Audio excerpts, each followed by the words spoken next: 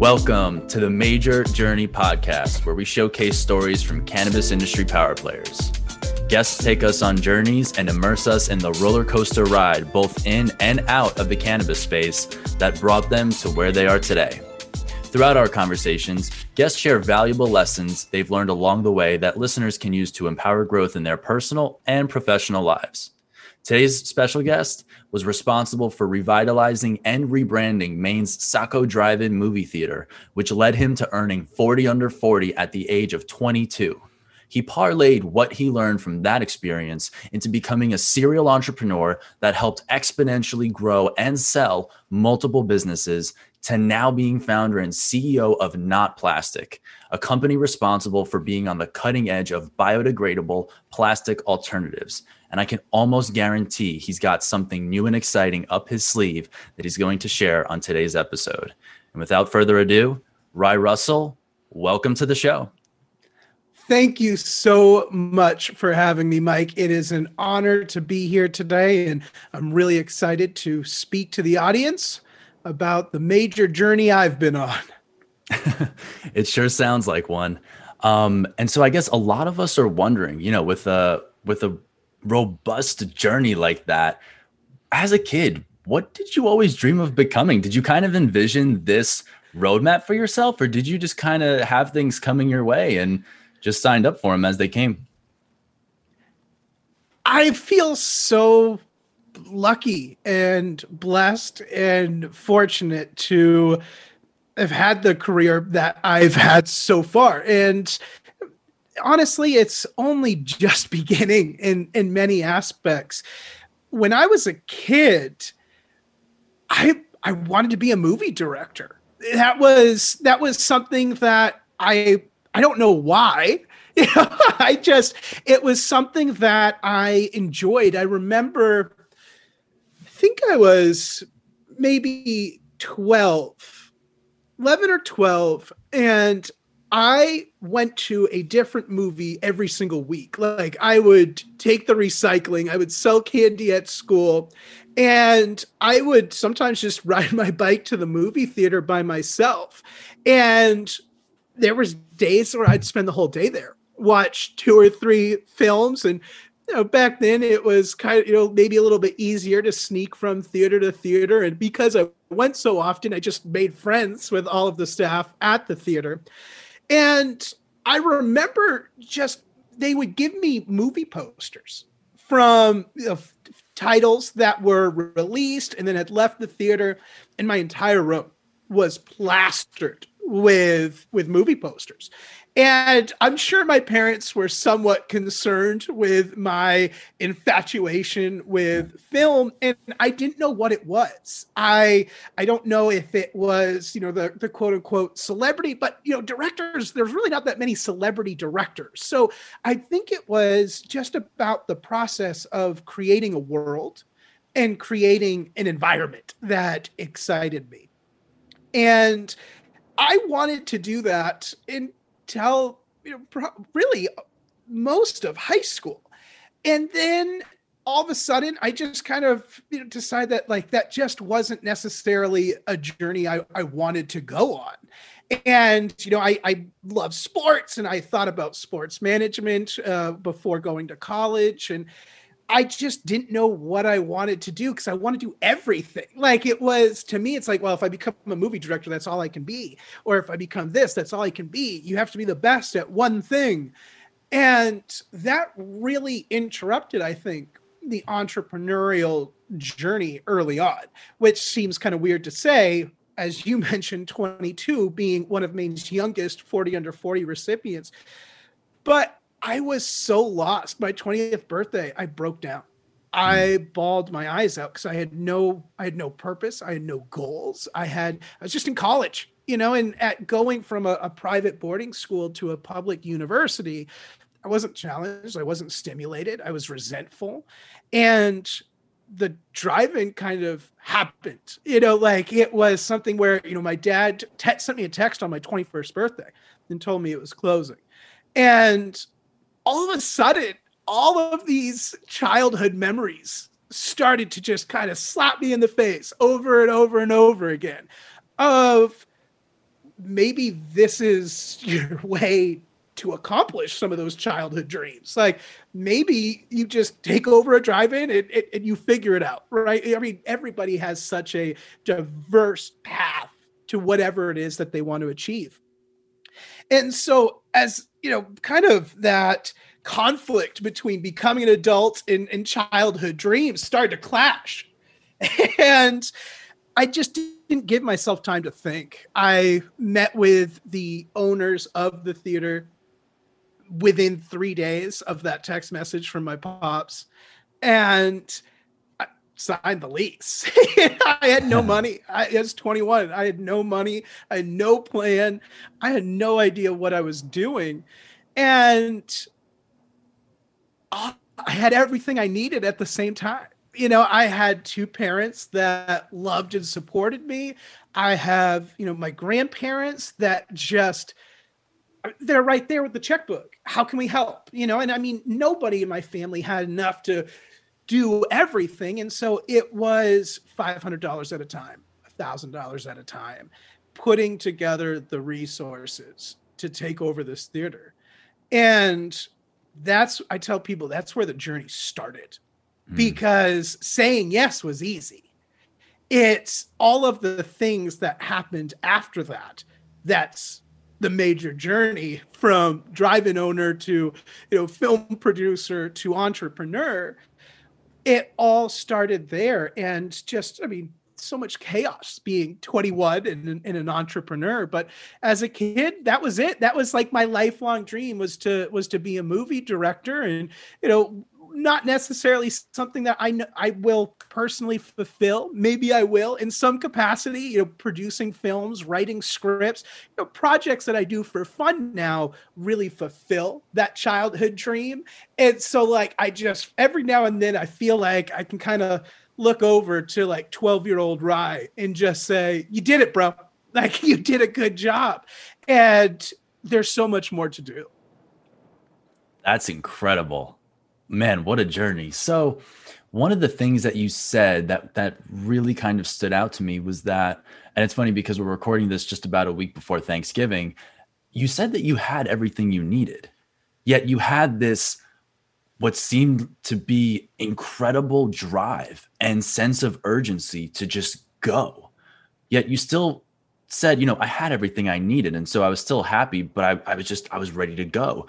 Do you think that's something that a lot of entrepreneurs have within themselves? And that's kind of what distinguishes, somebody who has those entrepreneurial tendencies versus somebody who, just simply may not?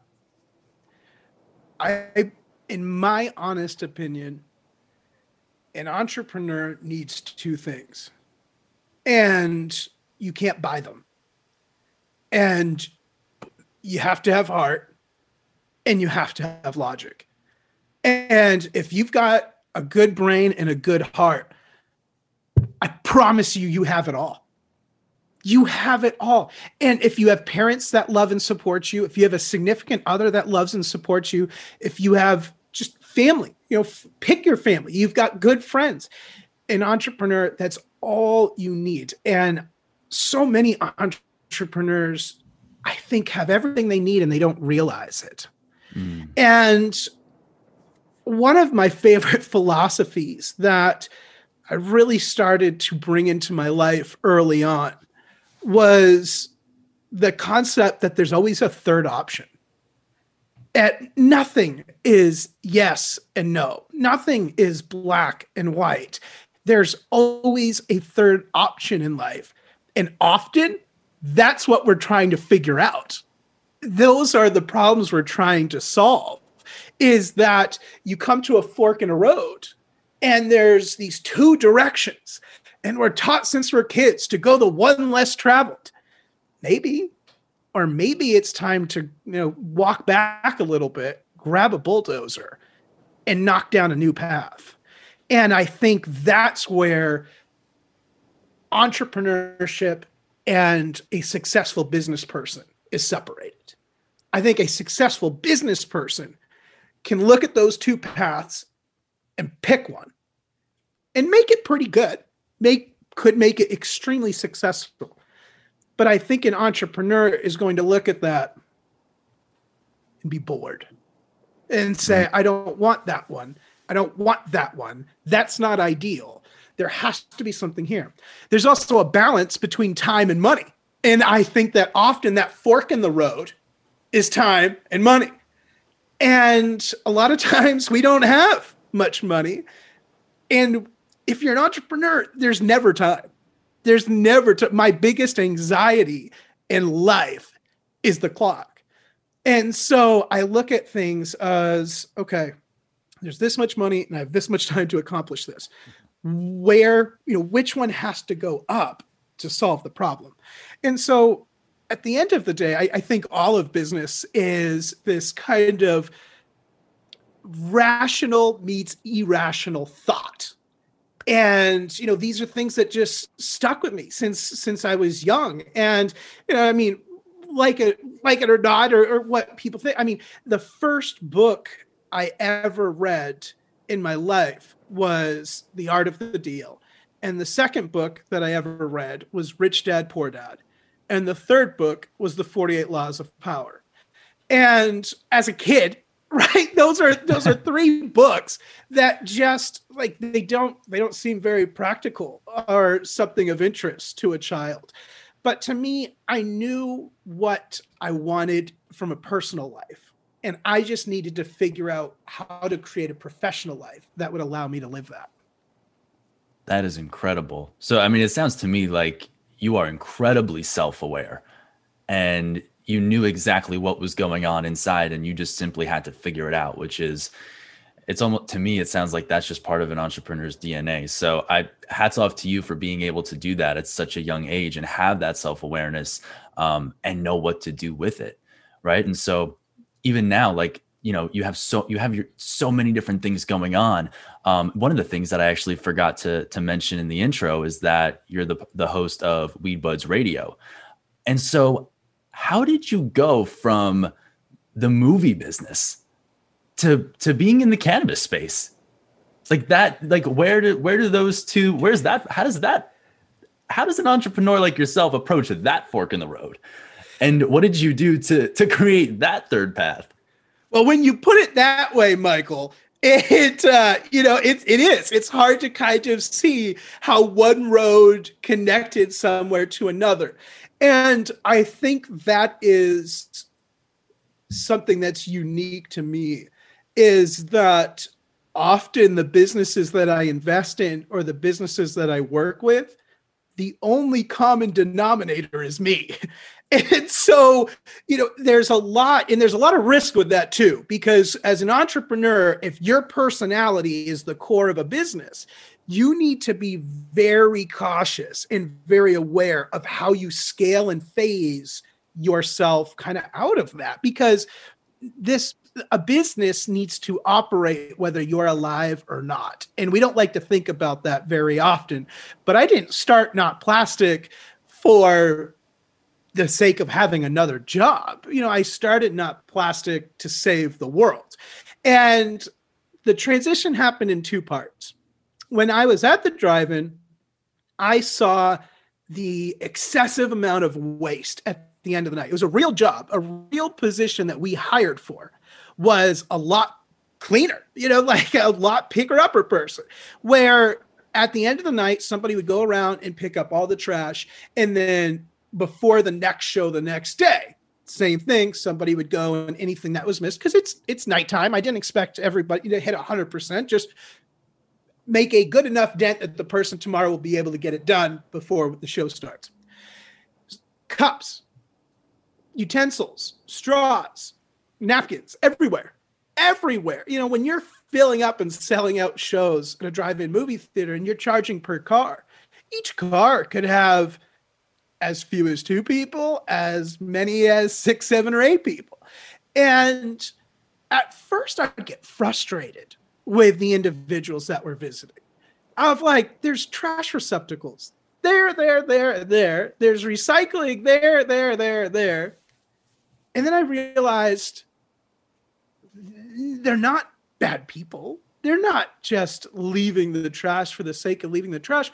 They're parents. They have to wrangle 6 kids into the minivan. That red plastic cup isn't a priority. The priority is we had a great night. We got to wrangle the kids in, get ready for bedtime when we get home. The kids are all jazzed up and have been running around, acres and playing with the kids from the neighborhood and community. Like they're just parents. They're busy. And I started to look at the waste very differently. I looked at it as kind of a byproduct of what the community's going through. We're all so busy. We're all trying to raise our families. We're all trying to share love with the world. And so when it started to hit me that we need to make products that can solve these problems for themselves. And we need to stop blaming consumers. It's such a scapegoat process for the industry, for the petrochemical industry especially, is if they can blame you, then they don't need to take responsibility. And I just have never felt that way. Like I feel as a producer, I have a responsibility for what I put out into the world. And when I left the drive-in in 2015, to be honest, I didn't even know how to go about that. I had left university. I was a drive-in guy. I was a media personality. We started doing, film reviews, and we created film festivals and helped produce, different movies and short films and projects. And we knew we could foreshadow that you really need to own your own broadcasting. You need to own your own distribution. So these are all things that we learned early on, but I also knew that I didn't want to be a drive-in owner anymore. I knew that, to me, I call it my lighthouse. Like that's where you go when you're 70, and you go and you're a lighthouse keeper until the end of your days and you live this quiet, peaceful life. That's what I started to see the drive-in as.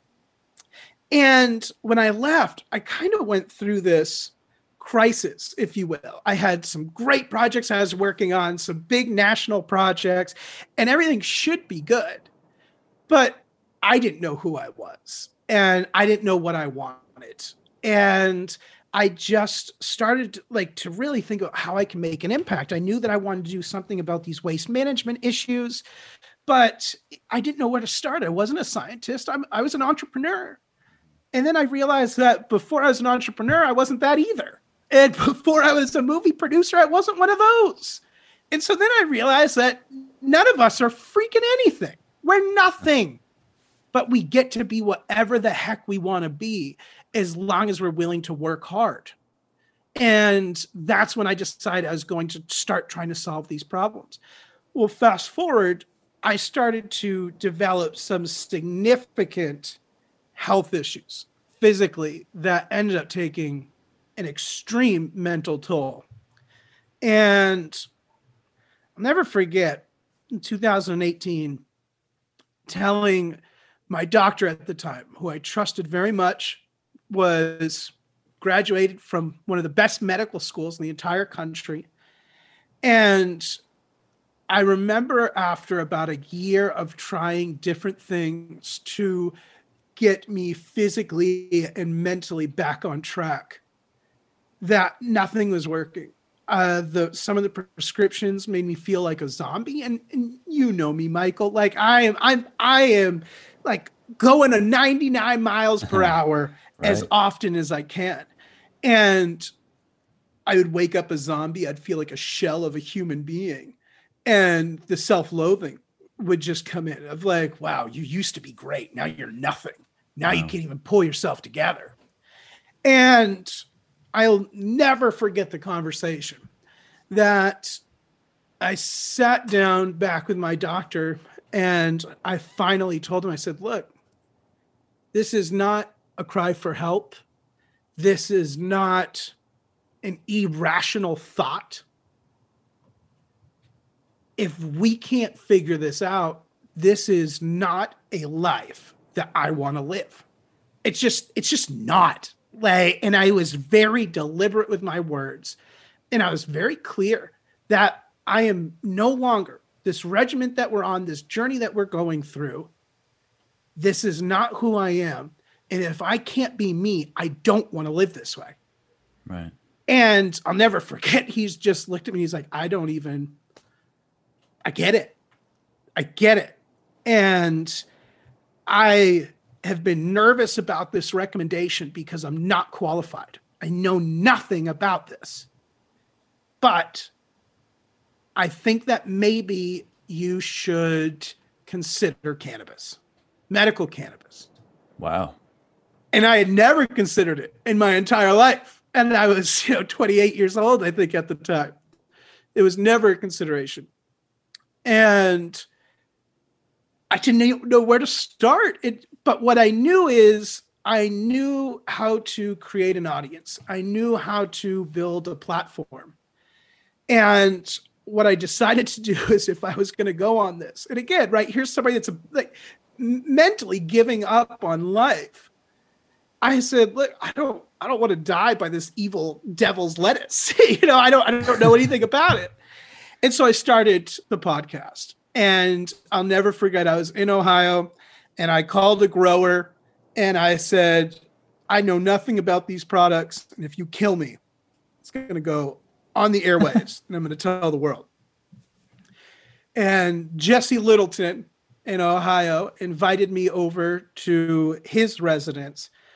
And I've never gone through an experience like that before. It wasn't a business transaction. It was buds for life immediately. He also was a young entrepreneur. He was a successful rock star in Marshall Dillon, one of just kind of the youngest all-time all-boy rock bands. And, here we are kind of going through these similar times in life where we're just meeting, and both of us are like, we used to do these great things. And here we are. And he said, I got into cannabis, and, I'm working with, this company in Ohio, and you don't have to try anything. Just let me explain to you what these products are and how they work.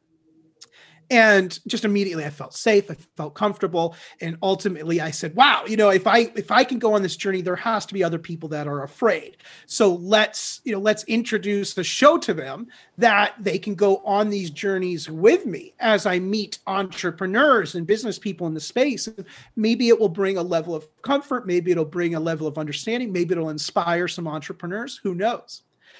And going through this, getting into the hemp space and seeing everything that is coming from the different hemp projects, I said, look, there's corn-based polymers. There's already some plant-based alternatives to petrochemicals.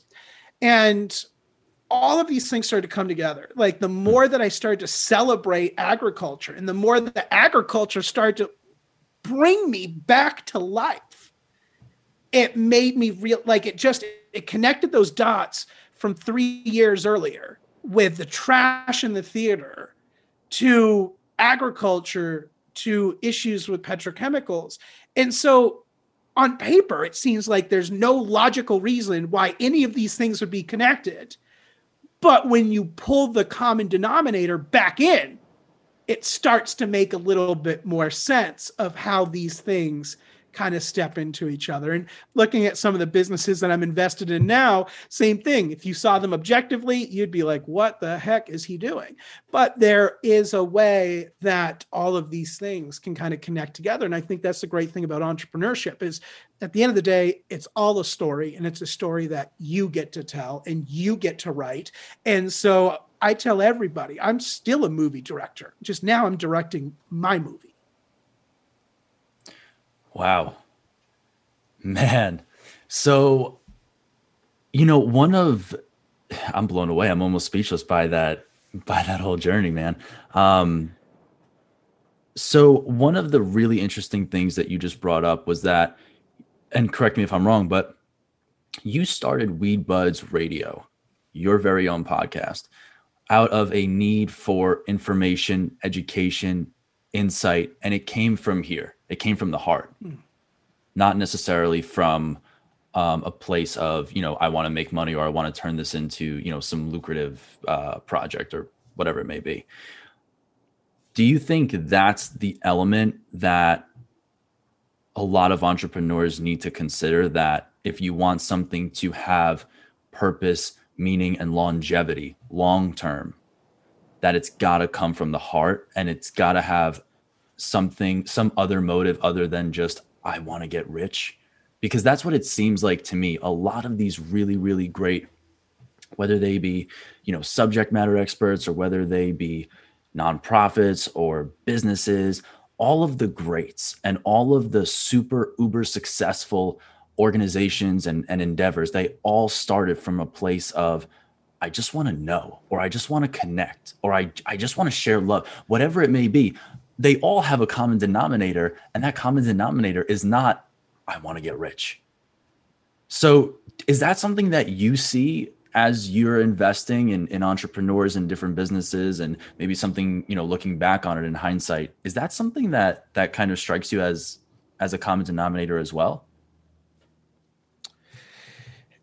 It's interesting that you asked that question in that way, because as a kid and a teenager, I always wanted to be rich. And I think that becoming rich was an accident. And I think you can kind of flow in between those things. There's so many different levels of rich. I know individuals that, like, they're rich because they have so much love in the world that it consumes them. And there's other people that are rich because, they're satisfied with some monetary value. I assure you, I did not take over the drive-in to get rich. I assure you, I did not start a silly podcast to hold people accountable to get rich. However, it's most of the projects that I started out of selfish enjoyment that have become my most successful projects. And in terms of when I'm consulting or working with other entrepreneurs, it's the people. I don't give a hoot about the product because I don't know their product. They know their product. Just like there's very few people in this world that I would allow to tell me how to run a drive-in movie theater, analytically, whatever you want to go by. We as a team and as a community, we were the number one drive-in in the world. Right. And none of that was a deliberate. No, none of that was on purpose.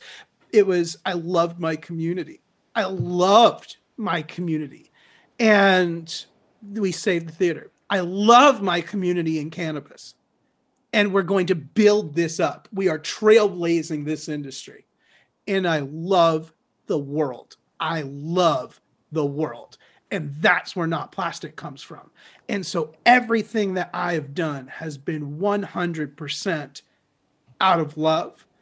And the money comes later. It really does, because if you're focused on the money, you're so miserable, you're not going to make it anyway. You're going to resent the project so much that you will, I've seen it and I've done it. If you hate it, you will find ways to self-sabotage the success of that project because it makes you miserable to continue going down a journey that you don't want to go down.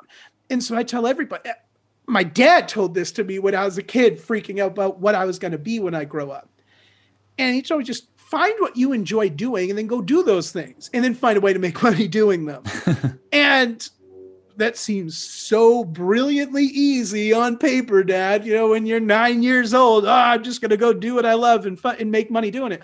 No, there's been some of my favorite projects that make zero cash, and it's just something that I get to contribute to the world creatively. And, usually there's some sort of just kind of, release for me. And when I tell people, like, my productivity and my leisure is probably different than most, my leisure is somebody else's production. So for me, when the pandemic started and, the world stinks, I started writing a script with a buddy. We shot a film 2 months after that.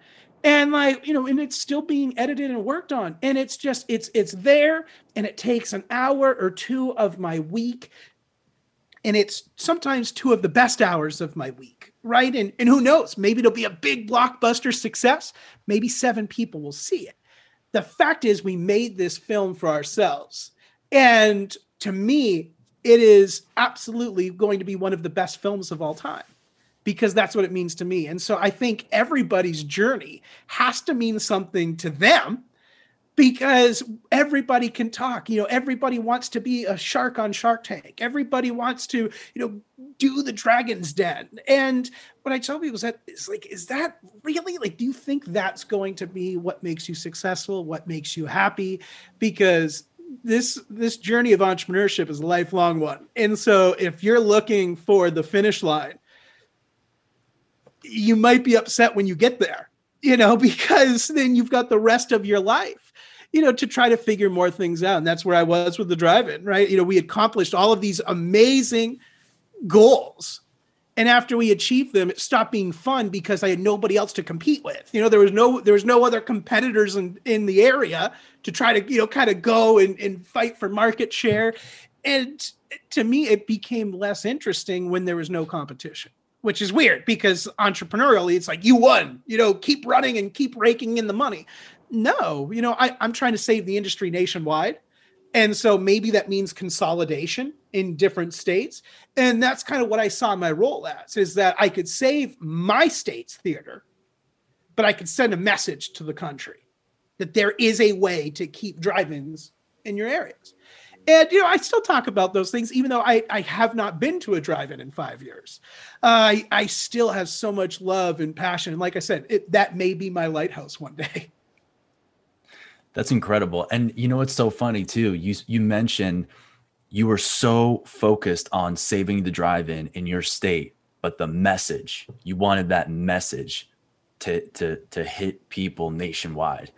And it's funny because now I'm in New York, but anytime I see something online about a drive-in, after getting to know you, I just automatically think Rye Russell, and I think about that journey, and I think about what you've been able to accomplish.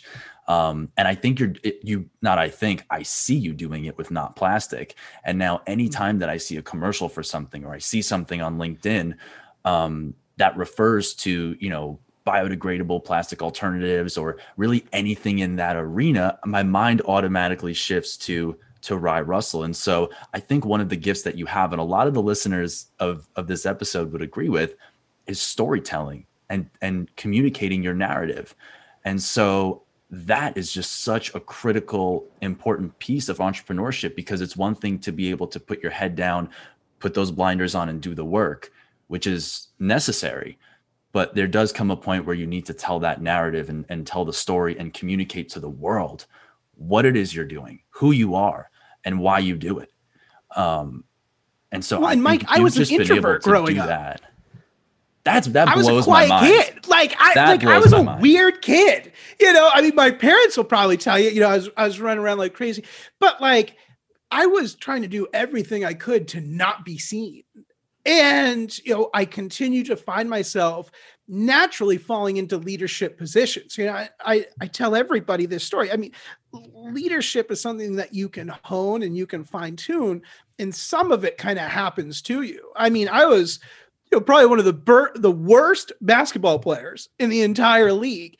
However, I continued to make an impact all 4 years that I was there. First of all, I promise I watched more film than anyone in the entire state of Maine in high school basketball, because what I lacked in physical ability, I had up here. The heart and the brain, you can accomplish anything. And I would watch and I would figure out how to be such a defensive nuisance that I'll never forget. We played one of our rivals my senior year, and I'll never forget telling my coach, I'm going to guard this guy. He was one of the best scorers in the entire league for as long as I was in high school. I think we were freshmen at the same time, graduated at the same time. And he was a big guy. He could shoot the ball. He was fast. And I told my coach, I said, I spent 3 years watching him. I've spent 3 years watching other people guard him. And I've spent the last 6 weeks doing nothing but watching film of him. He's not scoring. He's not doing anything this game. And I'll never forget, I told him at the Mr. Jensen, when we were lining up for the tip-off, I told him, this is your court, and you're not going to get a single dunk tonight. And he did not. I was there. And it was, for me, I felt like I was embracing that kind of Dennis Rodman mindset of, I'm not going to score 25 points, but I will get every rebound. I will make him mad. I will fluster him to the point that he can't shoot. And to me, I think that I bring a lot of that to business, is that it's analytical, it's evaluate, and then it's seeing the misses and exposing those opportunities. And so you don't have to be the best entrepreneur in the world. You have to watch more game film than anybody. You have to educate yourself, and you have to be able to recognize and exploit weaknesses. To your point, a lot of it's storytelling as well. For me, being that kind of shy, quiet kid, and then, becoming captain of my basketball team, like that was overwhelming to me, like the thought of having that kind of attention, but it raised my game up. I knew that pressure was going to be on me, and I didn't want to look like a fool. So I had to be sharper. And so it's interesting how, when we talk about the journeys of life, that, kind of who you are as a kid really can kind of help decide who you are as an adult. But at the same token, it doesn't have to decide anything. You get to reinvent yourself every day. And one of my best friends, Mark Worcester, said to me one time, man, at the end of the day, it's all just a story you tell yourself. And that really kind of slapped me in the face of, at the end of the day, the only person I'm trying to impress is me. To me, the drive-in was kind of one of my thank yous to my mom and dad. Like, that was something special that we did growing up. And to save that for them, as for the community, but to save that for them was kind of my way of just saying, thank you. That's incredible. I just got the chills. So, Rye, I want to be conscious of your time as well. And I thank you so much for coming on today. Of course. I would just like to leave the listeners with one last gem from you. And if you could go back in time and give the younger Rye Russell a piece of advice, whether it be personal or professional, what would it be? Michael, if I could give younger Rye a piece of advice, the only thing that matters is what matters to you. That's it. I think of the anxiety that I used to put myself through. Again, kind of, like I said, Mark, one of my best friends, when he said to me, everything's just a story you tell yourself.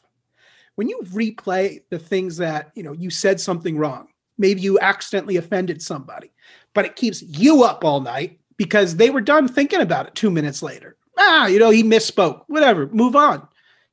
But like a lot of times us entrepreneurs, we can't move on. That really bothers us, that there might be somebody out in the world that might think something that just isn't true, or we said something wrong or whatever. And being able to let go is just a huge opportunity for entrepreneurs, because we bring so much baggage. We bring baggage from the last project, baggage from the last relationship, last partnership. And at the end of the day, the next project has nothing to do with the one that you just completed. And so I would tell younger Rye to just remember that the next project is exactly that. It's the next project. It's not who you are. It's not your life. It's not your existence. It's your next project. And your existence is ultimately what you leave to the world. And the only thing I'm trying to leave is a legacy that when people think of Rye Russell, they think of somebody that sacrificed everything to share love with the world. So powerful. Rye, I appreciate that. For our listeners today, where can they find you? Where can they connect with you? What's the best way for them to get a hold of you? The absolute best way to get a hold of me would definitely be LinkedIn. Of course, I'm on Facebook and the Grams and everything else, but LinkedIn is the one channel that it's always me. It's always unfiltered. And I'm really excited to connect with new individuals and people that are making a difference in the world. Right. I appreciate your time, and thank you so much for coming on to the very first episode of the Mejer Journey podcast. It was a treat to be on your episode, on your podcast, Weed Buds Radio, where I actually had my first podcast experience. And I promised you after that we were just going to kick some ass on the very first episode of A Mejer Journey. And I'm just so grateful that we were actually able to do this. So thank you for your time, ladies and gentlemen. Thank you so much for tuning in, and I'll see you on the next episode. Thanks for listening to today's show. To check out more great cannabis podcasts, go to podconnects.com. Here's a preview of one of our other shows. I'm Larry Michigan, and I'd like to invite you to join Rob Hunt and me on our weekly podcast, The Deadhead Cannabis Show. Each week, we explore the latest cannabis and jam band news and reminisce with other deadheads and jam band lovers about the great musical acts that we've seen and heard. Check out a new episode every Monday.